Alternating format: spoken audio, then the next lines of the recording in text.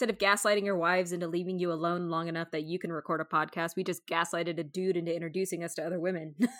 He's like, stop it.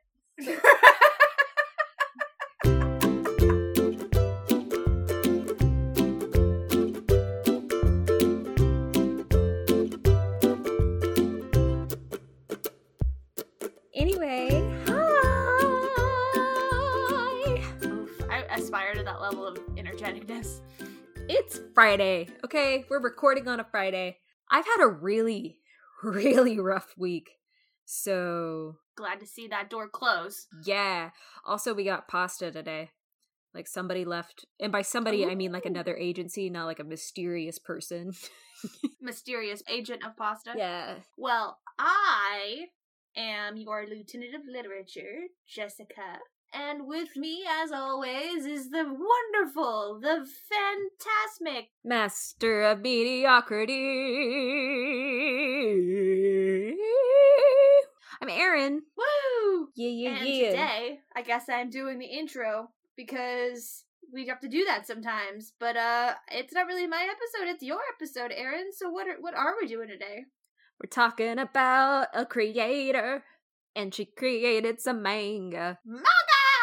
Are we gonna debate over if it's pronounced manga or manga? I mean, no. I just was providing the counterbalance, and we're going to be right one way or the other. One of us is. See, this is planning.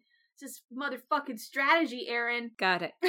Okay, so today we're going to piss off listeners by mispronouncing some word. Also, we're going to make them happy by pronouncing that word right. Ooh. So every time I say my version of the word, you say the other version. Okay. So anyway, this creator is what's known as a mangaka. Mangaka. And a mangaka Mangaka. is the title of a manga artist / writer. Manga. Okay, I can't do this. I'm going to manga. Okay, yeah, we did it 3 times. We tried, whatever. I'm just going to go back and forth. Okay, we tried. Anyway, manga refers to a Japanese style of comics and or cartooning that originated in the late 19th century, with a right-to-left reading style and black and white art. In the United States, manga is published in tankobon, which are the paperback books that collect the individually published chapters. In Japan, manga is also published in tankobon, but also published in individual chapters in manga magazines. These magazines sound hella cool since they are a collection of chapters from multiple manga options that are released in a monthly format, sometimes weekly. I wish that was how the rest of the comics world worked. Yeah? Like, if that's how Marvel did their shit, I would buy the fuck out of it. Hell yeah. Yeah, it would make it a lot easier. Well, you know, I say that, but like Batman was released like really back to back for a while, and that was annoying. Oh, but you mean in like a big magazine? Yeah, like not like back to back like that, but I mean like a bunch of different titles all in a weekly magazine. That would be fucking badass. Do you know how amazing that would be? They could put out an all lady book and like 7 Batman books, and you would still have to buy the all lady book because it's in the same collected as the 7 Batman. So you're like, support. I love it. I love it too. Actually, they would probably cut all of it because whatever. Anyways, I just wanted to explain what manga and mangaka are for a minute. Why? Well, funny I asked myself this question. We're talking Rumiko Takahashi, who is a mangaka who has written a few titles that you may or may not recognize. But before I spoil that surprise, let me at least tell you a little bit about her. She was born in Niigata, Japan, which has a rather robust Wikipedia article, but I am not an expert on Japanese culture and geography, so I couldn't tell you which attraction in Niigata that makes it stand out from the others. I think I saw something about a comic convention, so I was like, that's cool, but do other areas have that? I don't know. Reportedly, Rumiko grew up in an average home with an average childhood and no pronounced interest in manga. But then she started making friends with people who were in or would go into the profession. She enrolled in a manga school and was involved with a school established by a rather prestigious and intense mangaka who also supposedly had a personal hand in her training. So, girl just kind of started doing it, I guess. Good for her. This training reinforced the idea that stories should have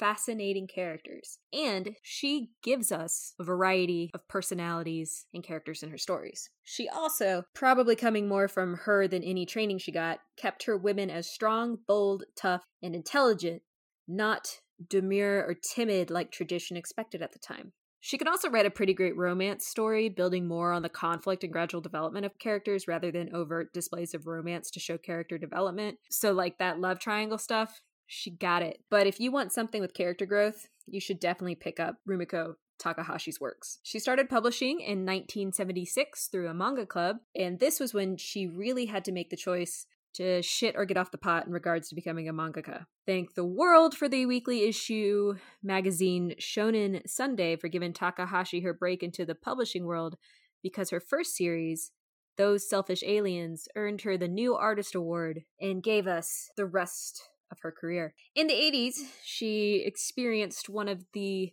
most prestigious milestones of a mangaka, and that's getting her work adapted into animation. And then she hit that great point in the career where her stuff was translated and published in English. Let's just say she's the reason anime and manga are really accessible to English audiences. Go girl. Yeah. So now I guess it's a great time for me to start listing some of her work. I want to say in no particular... Can we do something? I want to do a call and response. Okay. So like first thing that comes to mind? Yes. Kagome!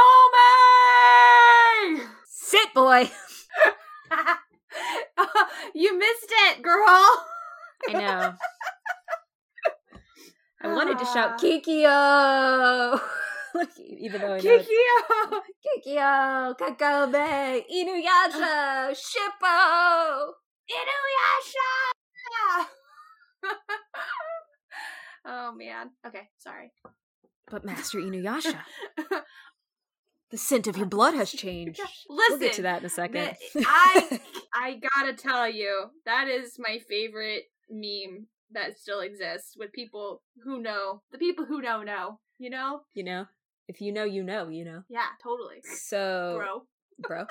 Do you even... Rumiko Takahashi? Yeah. Okay, I mean, we gave away one work already. I guess two, because I technically named one in the Rumiko Takahashi History.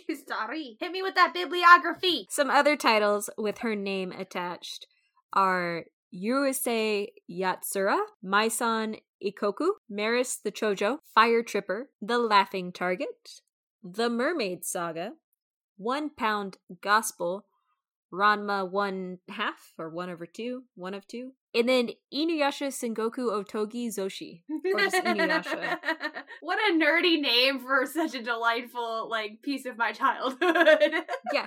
Okay, so it's interesting that you say delightful part of your childhood or whatever, because Inuyasha stands out for being different than her other works, because her previous works are more comedic and lighthearted, and Inuyasha is a darker story that discusses more mature topics and has a truly evil villain. Mm-hmm. Yeah, so it's like Inuyasha, if you watch the show as a child or as an adult, that is a darker story, and we'll get into my thoughts on that when we get around to that part of this episode. But Rumiko Takahashi, you might recognize the name of this Hall of Fame. She was inducted into the Eisner Hall of Fame in 2018 after being nominated for entry in 2014, 16, and 17. So she is one of the few ladies in the Eisner Hall of Fame.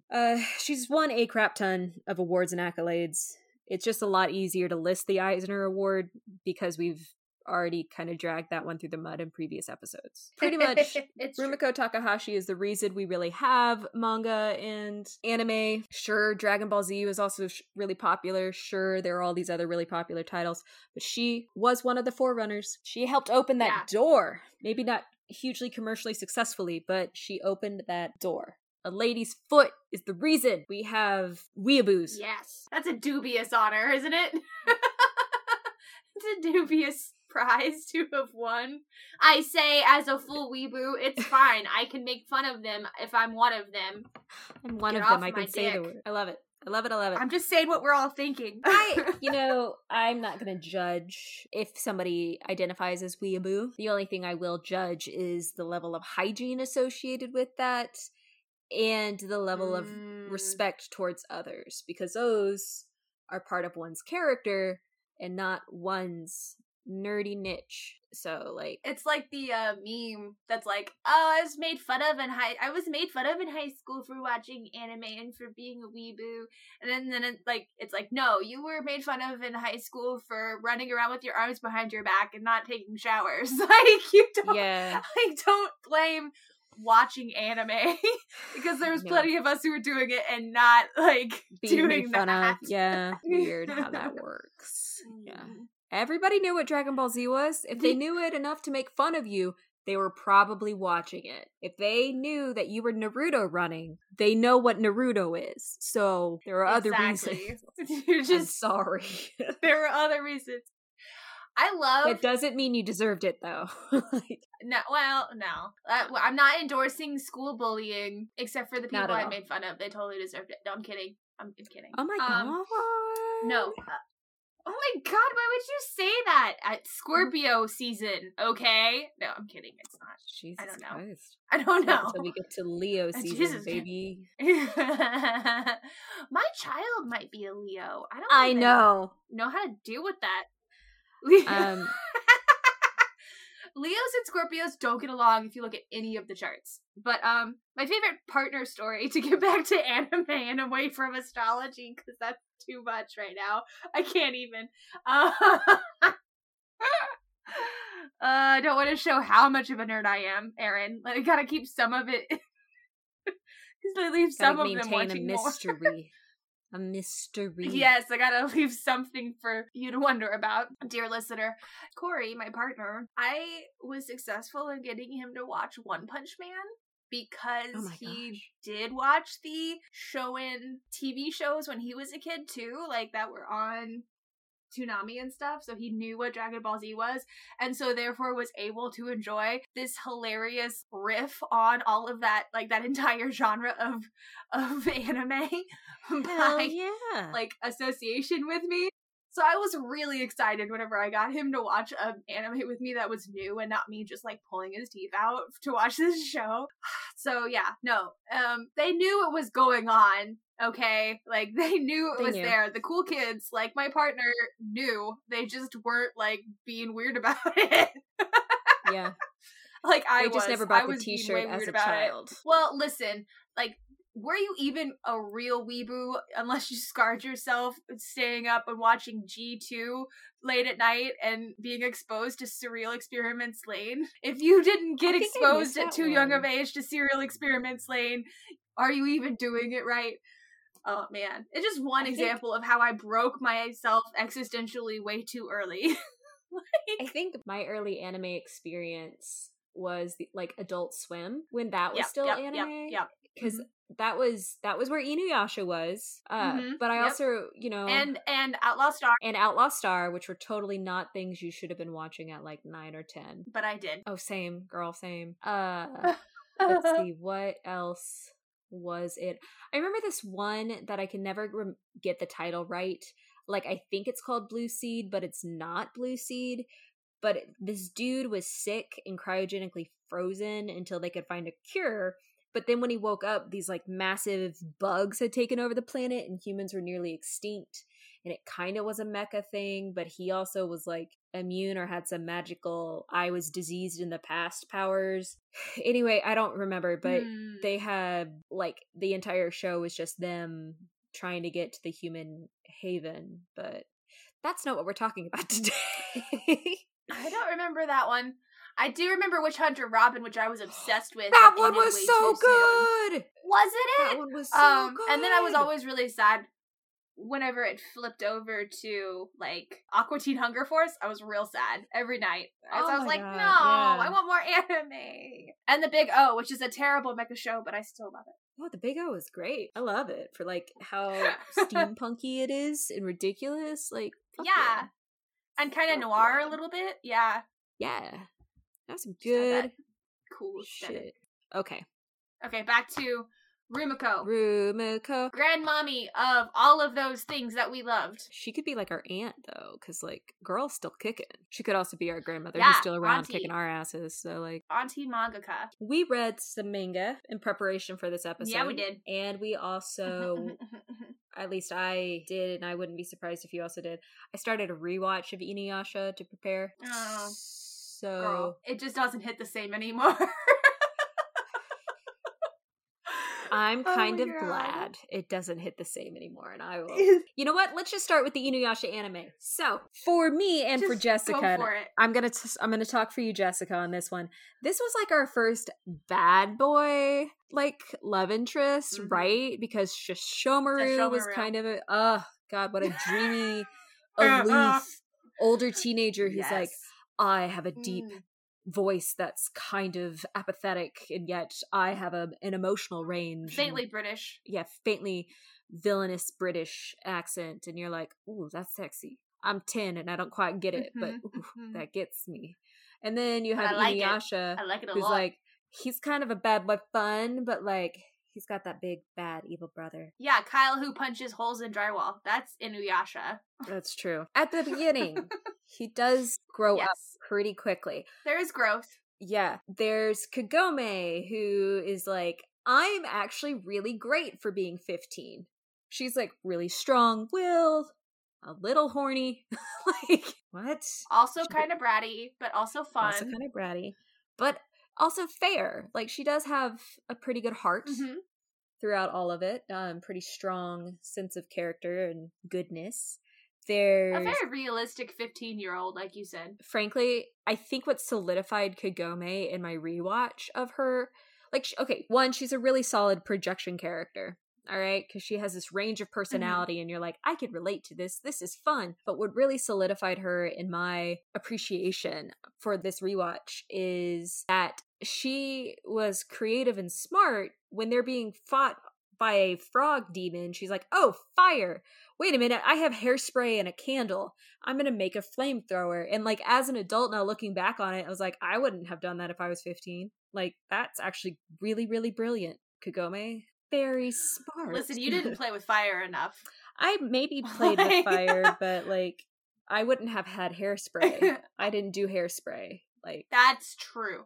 That's true. And that's where the 80s influence really helped Kagome out. She was really smart, and really determined, because she was able to lug around her backpack full of all of her books and her gear and her makeup and snacks like all the time. Like, she was just carrying it, like, no big deal. You're like, damn, girl. What? It's like that Holes moment where you like carry something a little bit every day, and then like by the end of it you're way stronger. Yeah. And then also her willingness, like the and problem you see her solving. Get better too. Yeah, she does. She just gets better. Because, like, she, like, sucks at being an archer, and then she becomes really great at being an archer. You know, like... She keeps trying. I like it. She's resilient. Yeah. I love it. Yes. But then there's also Shippo, who I think Shippo is my favorite. The little fox demon who, despite being a child, is wiser beyond his years. And a fantastic artist. I really like him because he almost stands in for the chorus. Because he's just like, oh, this is happening because Kagome and Inuyasha have repressed feelings for each other. And you're like, damn, dude, you're 8.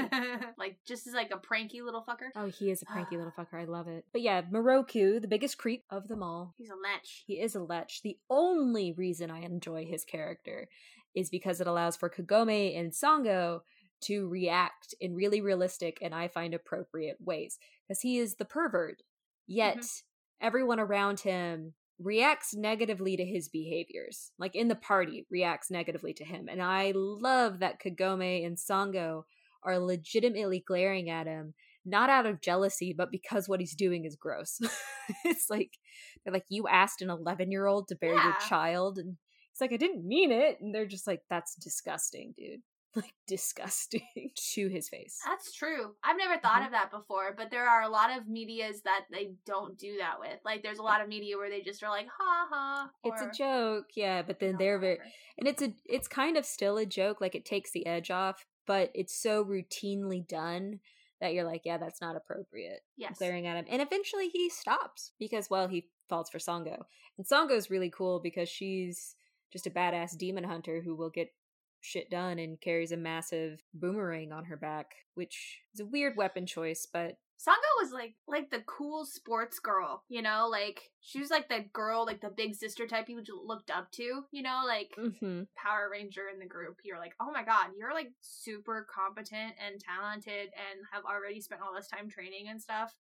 That's very exciting. Like where Kagome is like diligent and like will keep going, like she's established and honor bound in sort of that like kind of like that riff on the samurai thing, but like for a like all family type aspect of it instead of like a you know men's group type thing. I don't know. I really like that family dynamic of the monster hunters, the demon hunters. Oh my gosh, yeah. Well, and then the family dynamic of the group in Inuyasha, but you know, I just wanted to introduce the characters. I also wanted to say that Sango and Kagome click immediately. We talked a little bit about I can't. You know what? I'm done. Done with that name. Sesshomaru. I don't know why we got it. We got it so well there at the beginning, and then we lost it hardcore. We talked a little bit about Sesshomaru already, but then there's also Kikyo. Kikyo, who was Inuyasha's love, and they were turned against each other by Naraku, the irredeemable villain of the series. But Kikyo though she starts off the series dead and reincarnated as Kagome, she comes back and has, I think, one of the most inconsistent characters in the story. However, she's not Kikyo from before who was alive. She is a hate-filled reanimation of Kikyo who is clinging to her anger and her hatred about being denied the life she wanted, which was a normal life with Inuyasha. So that all takes a while to really kind of develop for her. She just kind of fluctuates between somebody who's vengeful and hate-filled to someone who still begrudgingly loves Inuyasha and is just jealous of Kagome, and then they have this love triangle, which I still think is handled actually really well, because Kagome is like, he still loves Kikyo, I guess I'll deal with it. But like, while Inuyasha and Kagome are still just naturally building this relationship, because Inuyasha's like struggling with the fact that he really likes Kagome in a way that I don't think he liked Kikyo. So it's just really fun to watch them interact. That's one of the weird parts, I think, looking back on it. Now, I didn't rewatch very much of it. I have tried before and was not successful because of reasons. I really thought that it was a weird juxtaposition. The bratty kind of piece of shit that Inuyasha was at the beginning of the season, of the show, you know, like, having been in love successfully with this sophisticated female archetype that Kikyo embodies. The serene, ultra good priestess turned vengeful, ultra hot clay lady, you know, like, and to have him have had a romantic relationship with that implies that he was a lot more emotionally developed than he actually was. And they kind of explain a little bit of that, like she kind of tamed him like a wild dog a little bit, but it's still really like hard to buy that Kikyo was interested in what Inuyasha had to sell before him and Kagome, you know, like went through their journey and he developed as a person. You know, like, I don't know, that's the hardest part for me to buy, is that Kikyo actually loved him. Like, maybe she just owned him and was like, why are you playing with my toys, bitch? Yeah, and you know, that kind of adds a different lens as to why Kagome and him are a better matchup than Kikyo and Inuyasha. I think because Kikyo and Inuyasha bonded almost from the fact that there was something they couldn't have, which was Inuyasha being a full demon and Kikyo having this normal life where she could be with somebody. Because obviously their relationship was torn apart pretty damn quickly. It took Naraku pretending to be the other to undo whatever relationship they had fostered over a year or so. So they obviously both had their faults coming into it and were imperfect about how their relationship was with the other. Whereas Kagome, as we're watching Kagome and Inuyasha adventure together, Kagome still trusts him, even in dangerous situations. Like, Kikyo is possessive over him, but Kagome, on the other hand, is like, no, you're your own person, you've offended me, I'm gonna leave. They're gonna have ridiculous yelling spats because they are 15 or so, but she still will take an opportunity to treat him kindly and with trust in the moments where it matters. Does that make sense? Yeah. But I agree with you. I think for Kikyo, though, she was like, I could have slept with you. I could have had your kids and we could have lived a normal life, and now I can't. And you're being all happy and healthy with this other woman because I was murdered and betrayed by you, but it wasn't you. It was just a lot of drama around that. And she's just holding on to the idea of life rather than anything of kind of healthy value. Well, and I think that too is like maybe it's a difference between the way that you rate relationships. Like when you're real young, we've been together a year, it feels like so much, but like really when you're older looking back on it, the way that Inuyasha and Kagome became friends and then like grew their attachment over time and trust and mutual like earning of that trust. Yeah. You know, they both were there for each other in a sustained way that built what I would consider a much like more realistic relationship basis. You know, and gave you that better payoff, that more authentic payoff than just like a Romeo-Juliet situation. Yeah. I like it. It shows a real, I don't know, like to me, I'm like, it shows a woman's touch that she was like, you want romance? I'll give you some motherfucking romance. Like, here you go. Strap in for 52 seasons, motherfucker. Like, that's how long it takes to write a real romance. Kind of on that note, I did think it was funny that Kagome, like, is very open about her interest in Inuyasha pretty early on in the series. Like, she spends a lot of time thinking about him. She spends a lot of time, you know, managing herself and following him around. She gives him a really hard time in a lot of situations. Like, she never, you know, she gets her feelings hurt, but she handles them really kind of in a healthy way when it comes to understanding that his relationship with Kikyo might mean more throughout the story than any kind of relationship that they have. That doesn't mean that she's going to abandon him at any point, because she never is like, well, if you're going to be with Kikyo, I'm out. She like politely excuses herself in those times where she's like, you're going to deal with Kikyo, I've got to go. Kagome's open kind of want of him. I remember when they meet Sango, at least in the show, Sango is talking about Moroku, and it's like, well, I hope he doesn't perv on us. And Kagome almost angrily goes, yeah, Inuyasha's a cold fish. It's just like Sango's like, do you want him to look? And they never answer the question on screen, but it's one of those things where like Kagome is almost upset that Inuyasha's not showing that interest in her, which on paper sounds really inappropriate, but with a woman's perspective, it's like not as pervy. Because they don't have that art style where it's like all tits and an up crotch shot. You know, she's just like looking the same. Like the animation style is very still adventure mode. There's all the characters. I think the most kind of quote unquote sex appeal part of them is their faces. Like no extra skin is displayed, but like eye makeup or just expressions and head tilts and like hair designs. There's no like shirts that are straining over body parts or like weirdly shiny skin. It's just still very like modest character design. Okay, so did you read any of the manga? I did a little bit. It's a little bit more, I think, exposed. Yeah. I was like, I was surprised. Surprised by all of the titties.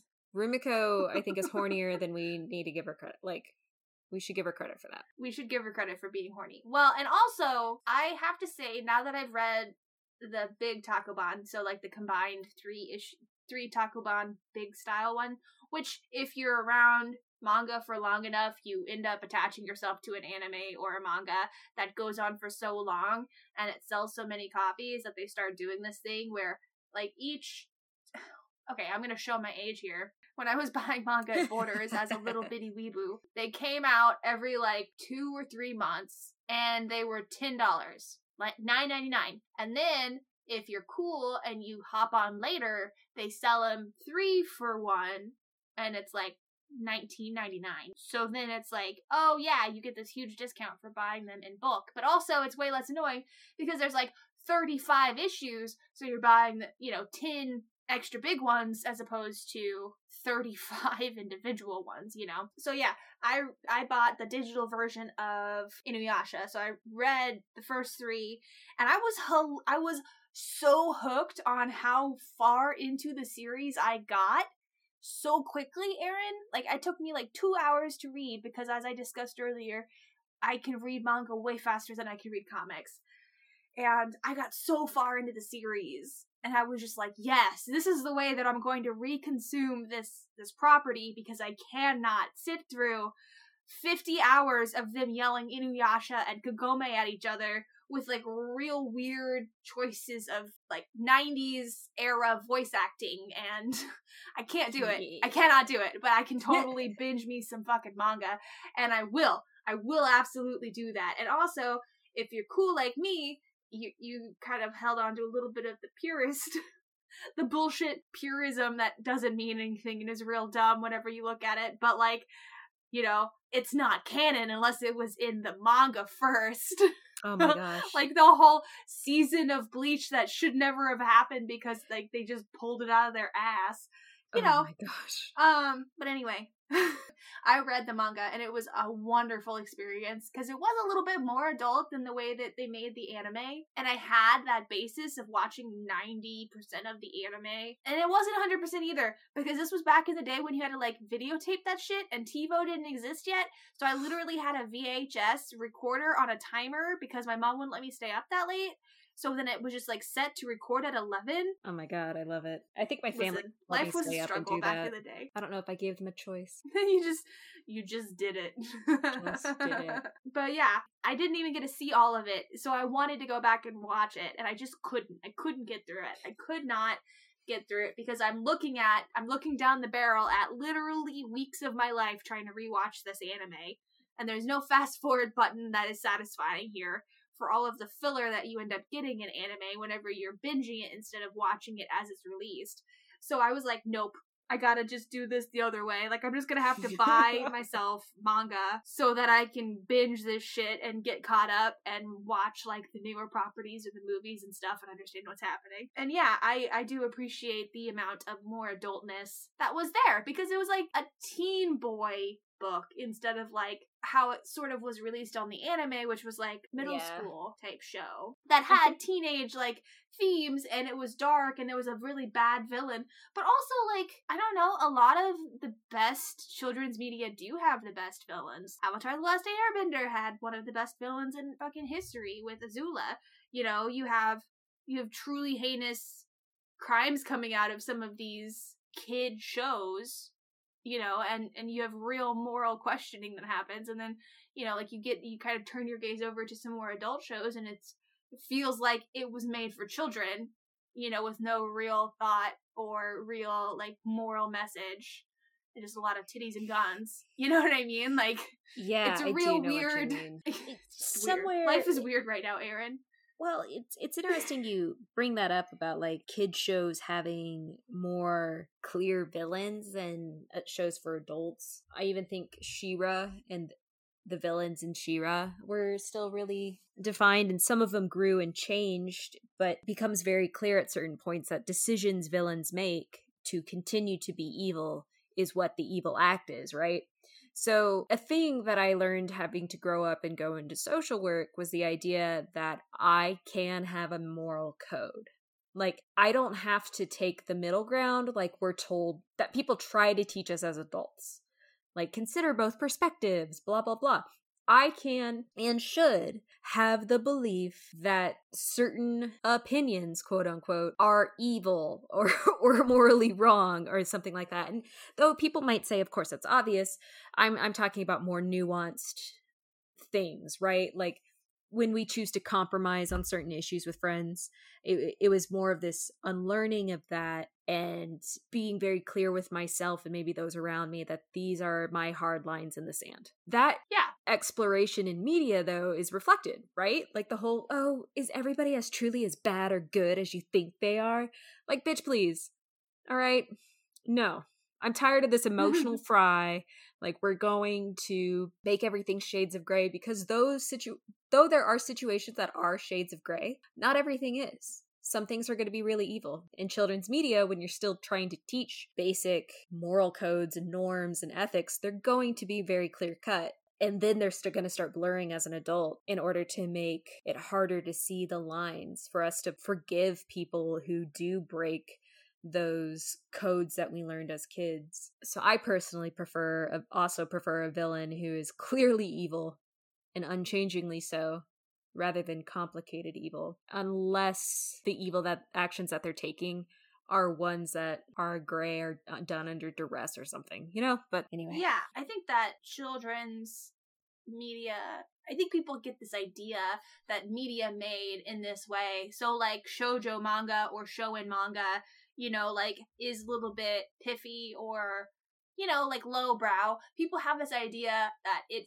isn't compelling unless it's morally gray, or like that vagueness is what elevates it to high art or whatever. But what like you're talking about, teaching people to forgive others, and allowing them to have growth and stuff, is exactly what a lot of that children's media that I really love that's coming out now does. Like the She-Ras and the Adventure Times, where they slowly unpack and they explore what it does mean to have like different shades of badness. Like in Adventure Time, for example, the Lich versus the Ice King, and the Ice King was dad. Like the pan-ultimate versus his dad, who's like the real shitheel. Let's all be real here. Yeah. Like it's stuff like that. Those different kinds of evil are well addressed in very impactful ways that show and they don't tell, as opposed to a lot of these quote-unquote high culture type takes, the grimdark Batmans, and it's really just, it's not actually compelling in the same way, because there's this idea that you have to have a certain level of X, Y, and Z in order to be adult. And that's what I like about comics, is that it kind of straddles both lines. Like you have this thing that was like inherently made for children, or it has this like appeal to children, or is like has its roots in being children's media.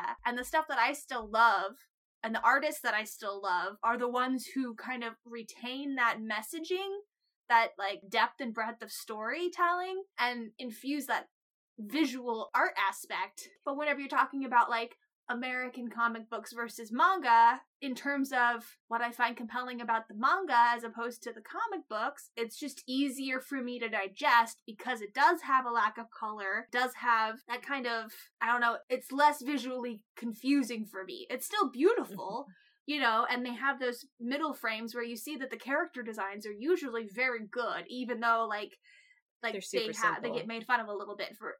Yeah, exactly. It's easier for me to have a more complicated story in a manga form than it is for me to have it in a comics form. Like, the comics form could be more, it can be a compelling story, it could be a diverse story, but what it has to do to give me that is to be a compelling piece of visual art, and then have enough words to get me through. Like, I respond better to complicated art in comics that help tell a story, like, so you're using the art in a different way than I think manga does.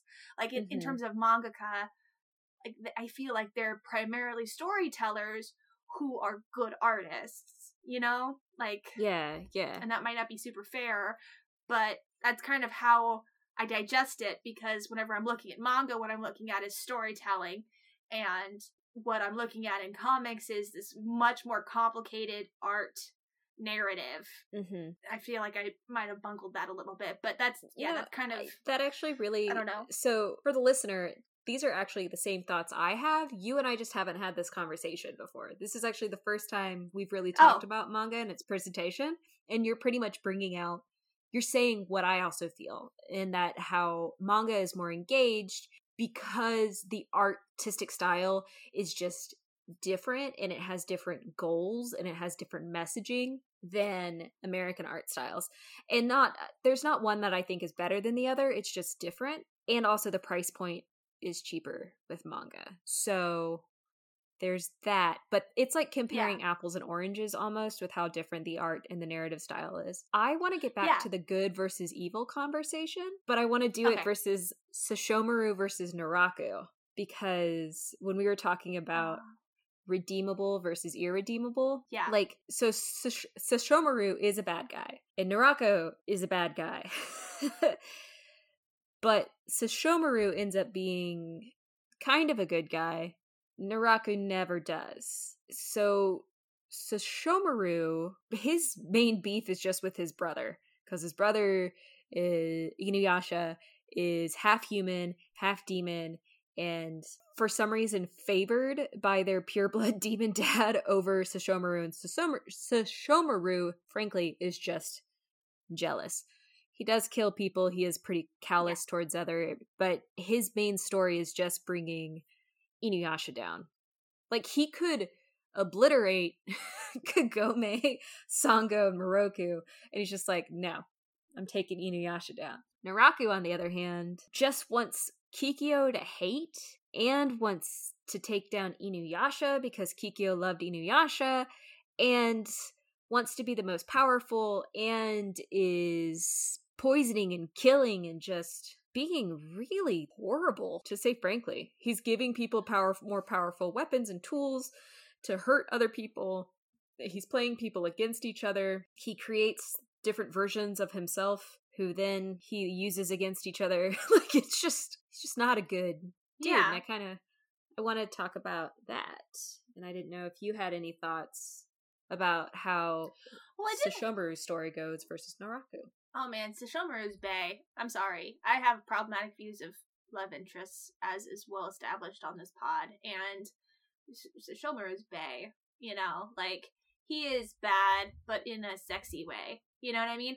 And to be frank, Naruto is hot, and some of his doppelgangers give you like a weird, like, false sense of him being something that you could ship, but then, like, the core of the character is so bad. Like, you know, the doppelgangers aside, the core of the character is so bad, and you just keep coming back to this black void that is supposed to be a demon, and you're like, wow, okay. And I never got far enough to see if there was, like, a motivation that was given to explain, or if he really was just this sort of, like, Lady Galactica, like, big bad, you know, like, black hole of a bad guy, which is fine. I mean, like, I don't mind that being a thing, but I feel like you're allowed to do that in fantasy and high action because they're not human, you know?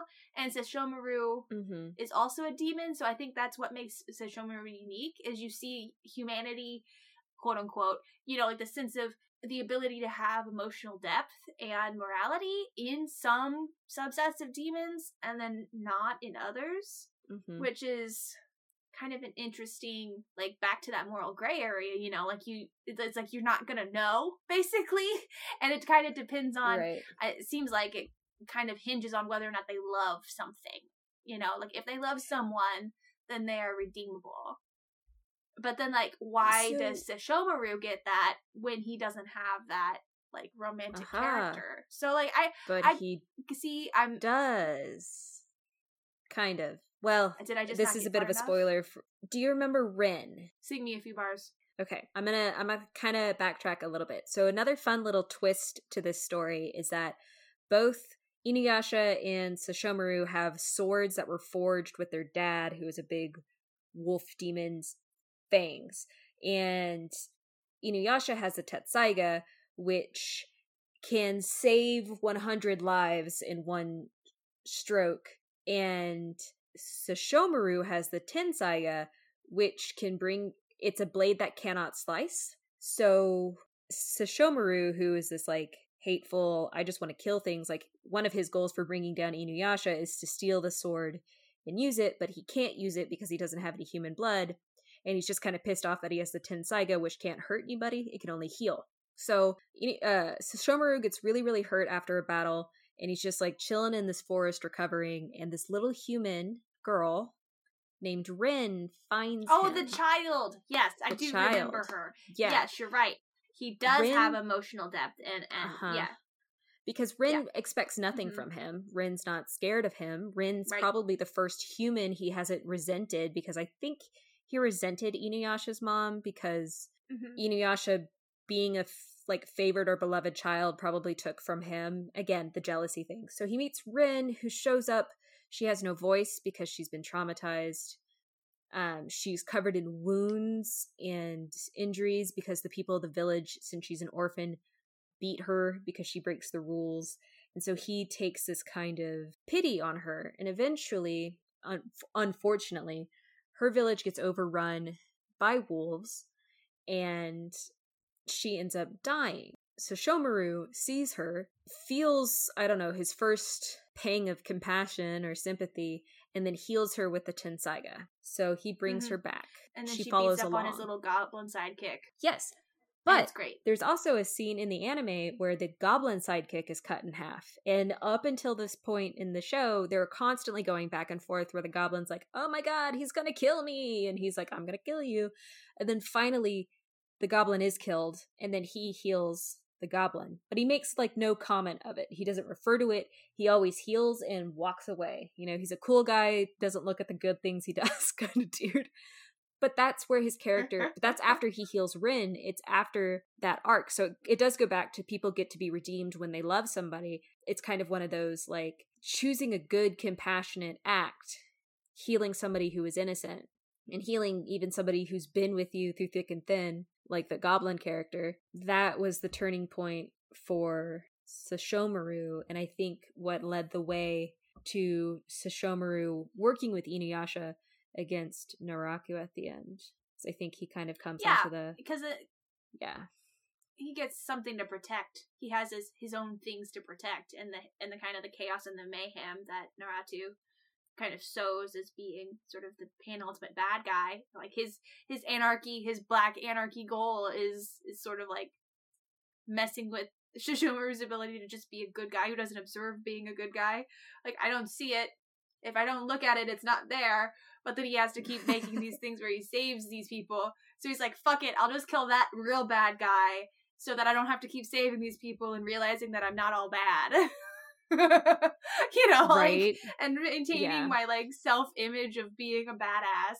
And I think I remember a little bit that part of what it seemed to me growing up that Sesshomaru hated about Inuyasha was that he did have a mom who loved him in a way that Sesshomaru did not have, because his mother was a demon, you know? And like, presumably his demon daddy didn't have that turnaround until he felt that emotion for a human woman, you know? Which is funny, too, because it doesn't require a human woman, as you can tell by Shippo's family, you know? Like, because Shippo loved his daddy, you know? Like, it doesn't require that. I think it's just an interesting narrative choice that it's emotions of love, you know, either romantic or familial, that kind of distinguishes, which is sort of a child's narrative, but also is like, I don't know what else, I don't have a better way to explain the world, you know, probably because that's the narrative that I grew up on as a child. It's a clear line in the sand, but it's a clear moral choice. It's something to stand on. Yeah. But with Naraku, there's a scene where he's just straight up, like, he's interested in Kikyo.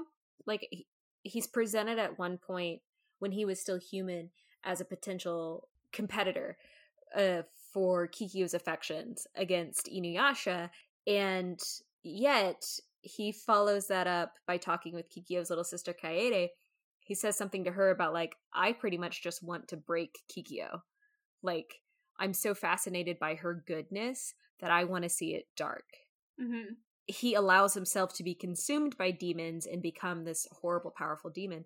But his perspective is like, I see goodness, I'm going to destroy it. And he continues with that motivation the entirety of his life, doing what I think is the most complicated way to betray people, considering his end goal was supposedly to get this all-powerful magical item to make him all-powerful. Instead of just betraying Kikyo and running away with it, he then sets it up to then also betray Inuyasha and then loses the gem. I don't know. It was really convoluted, but it probably feeds to his fascination with really, really destroying Kikyo and everything that she thought was good in the world. So that's the difference between the two of, like, Sesshomaru saw goodness and kindness. Somebody displayed that to him and he changed his path, whereas Naraku is like, I saw goodness and kindness and I'm gonna break it. Like, ooh, okay. Not a good person, not redeemable. I do kind of want to say that we're cheating a little bit. We're cheating because we're talking about this artist's work more as an author than we are as an artist, because of the way that we both feel about manga, I think. And I think it's well, these episodes are supposed to capture we're good artists or authors. Yeah. Well, yes, but I feel like we struggle so hard with talking about artists, and then, like, Like, as soon as we have some sort of narrative byline to fucking pick up on, we're like, yes, this is my house! Like, welcome to my house, bitch! Like, we're gonna talk about literature again, because that's what we like. Okay. Boom. Okay. Well, here's my opinion on the art. Kikyo and Kagome are supposed to look exactly the same, yet she creates their character designs distinct enough, now albeit they have 500 years of fashion between the two of them, that you can tell them apart. And that's good art. It's true. It's great. There's my opinion on the art. There you go. It is good art. I think that the good manga artists are so good that they sell you on it. They sell you on the setting, you know, and they're internally distinctive characters that pass the shadow test and all of that. Like, it was so good that you could get swept up in it and watch it like a movie instead of like having to overanalyze everything because you don't understand what's going on the panel or something. You know what I mean? Mm-hmm. Like, yeah, she's just really good. She's good at what she does, Erin.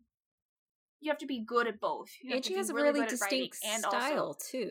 Yes, and I thought I would hate that. I thought I could not get over that because of how different it is between the anime and the manga. Nope. It took me like 2 pages and I was like, sold. Because the face shapes are different slightly. Kind of makes me wish that they would have kind of carried that kept over. With hers. But I think that was just sort of... That was sort of the way of the time, right? Like, that was the face shape that they made things. They did that with Sailor Moon, too. Sailor Moon, the face shapes in Sailor Moon were different than what they did in the 90s anime. But if you look between the two, they were just the the more animated face shapes. Like, that's just the size of the faces, and maybe they were all using the same 3D models or something. They might have been. A rectangle with a triangle on the bottom. Yeah. Basically. But she did also create, I think, really distinct characters, even if it was just makeup design. And I really like the fact that most of her characters were women, so she has a pretty good balance. And the women look differently. Sold as a shonen. Yeah. So, like... It was a young boys comic. Yeah, with primarily female cast and, like, motivations. I think it's really interesting. And I think that her innate horniness really helped her in that regard, I think. Because it's like that. I when I was reading it, I was like, this is definitely a shonen, but it could be a shoujo. Like, it really could, like a more modern shoujo. It totally could, but like, it's a shonen. So what I'm hearing is that American publishers, in order to get more female characters, is they should do like more lady-led horny writing of their female casts. Is that what I'm thinking? Would that get dudes to buy female teams if it was like a lady horny rather than the dude horny? It would get me to buy more female teams. Probably me too. I don't know. Oh my gosh. Boy, do I have a horny comic for you then. Oh no. I hope children don't listen to this episode. It's fine. Okay. I'm content. Me too. Are you going to give me that? This was a really fun episode. Are you going to give me that recommendation? I agree. I really Girl, not on recording. Oh, okay, fine. I'll tell you off the... Yeah, no, I really did. I'm always a little bit, like, not reticent, but, like, a little bit leery of coming into the artist spotlights because I'm so bad at talking about art. So it's really fun and refreshing to actually have a personal connection prior to getting on the horn with you about this particular artist. So yeah, who also is a writer. That's all from me. Yeah, that's all from me too. Hey, if you like what we do here, check us out on Twitter and on Facebook and on all of the things. If you would like to see all of the things, Erin's really good at putting out link trees. So once you find the link tree, you will find all of the access you could ever want to all of the different pathways that we have chosen to provide you, including, but not limited to, YouTube and our actual main hosting site. Also, hey, if you like what we do, maybe consider buying us a comic book on our Ko-fi page. Tip jar! Tip jar! It helps us, provide for the hosting and, feeds into our bad podcasting habit. Currently, we are working on buying cheap DIY sound equipment so we can soundproof our spaces. And if you would like to assist that in any kind, out of just the goodness of your heart, that Ko-fi tip jar is the best way to do it. Are we going to disagree on how to pronounce Ko-fi?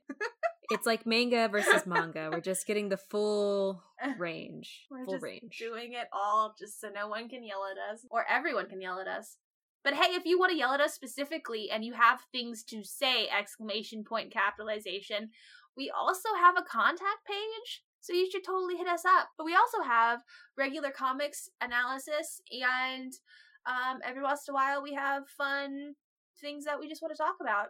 So yeah, we release on Mondays, usually in the morning, but sometimes in the afternoons because life happens, but it's always on Monday. So hit us up. Thanks for joining us and listening to us chat about Rumiko Takahashi, the one, the only, the great aunt of manga, or the grandma of manga. Great aunt. I like that. Yeah. We hope you join us next Great time. auntie. Bye.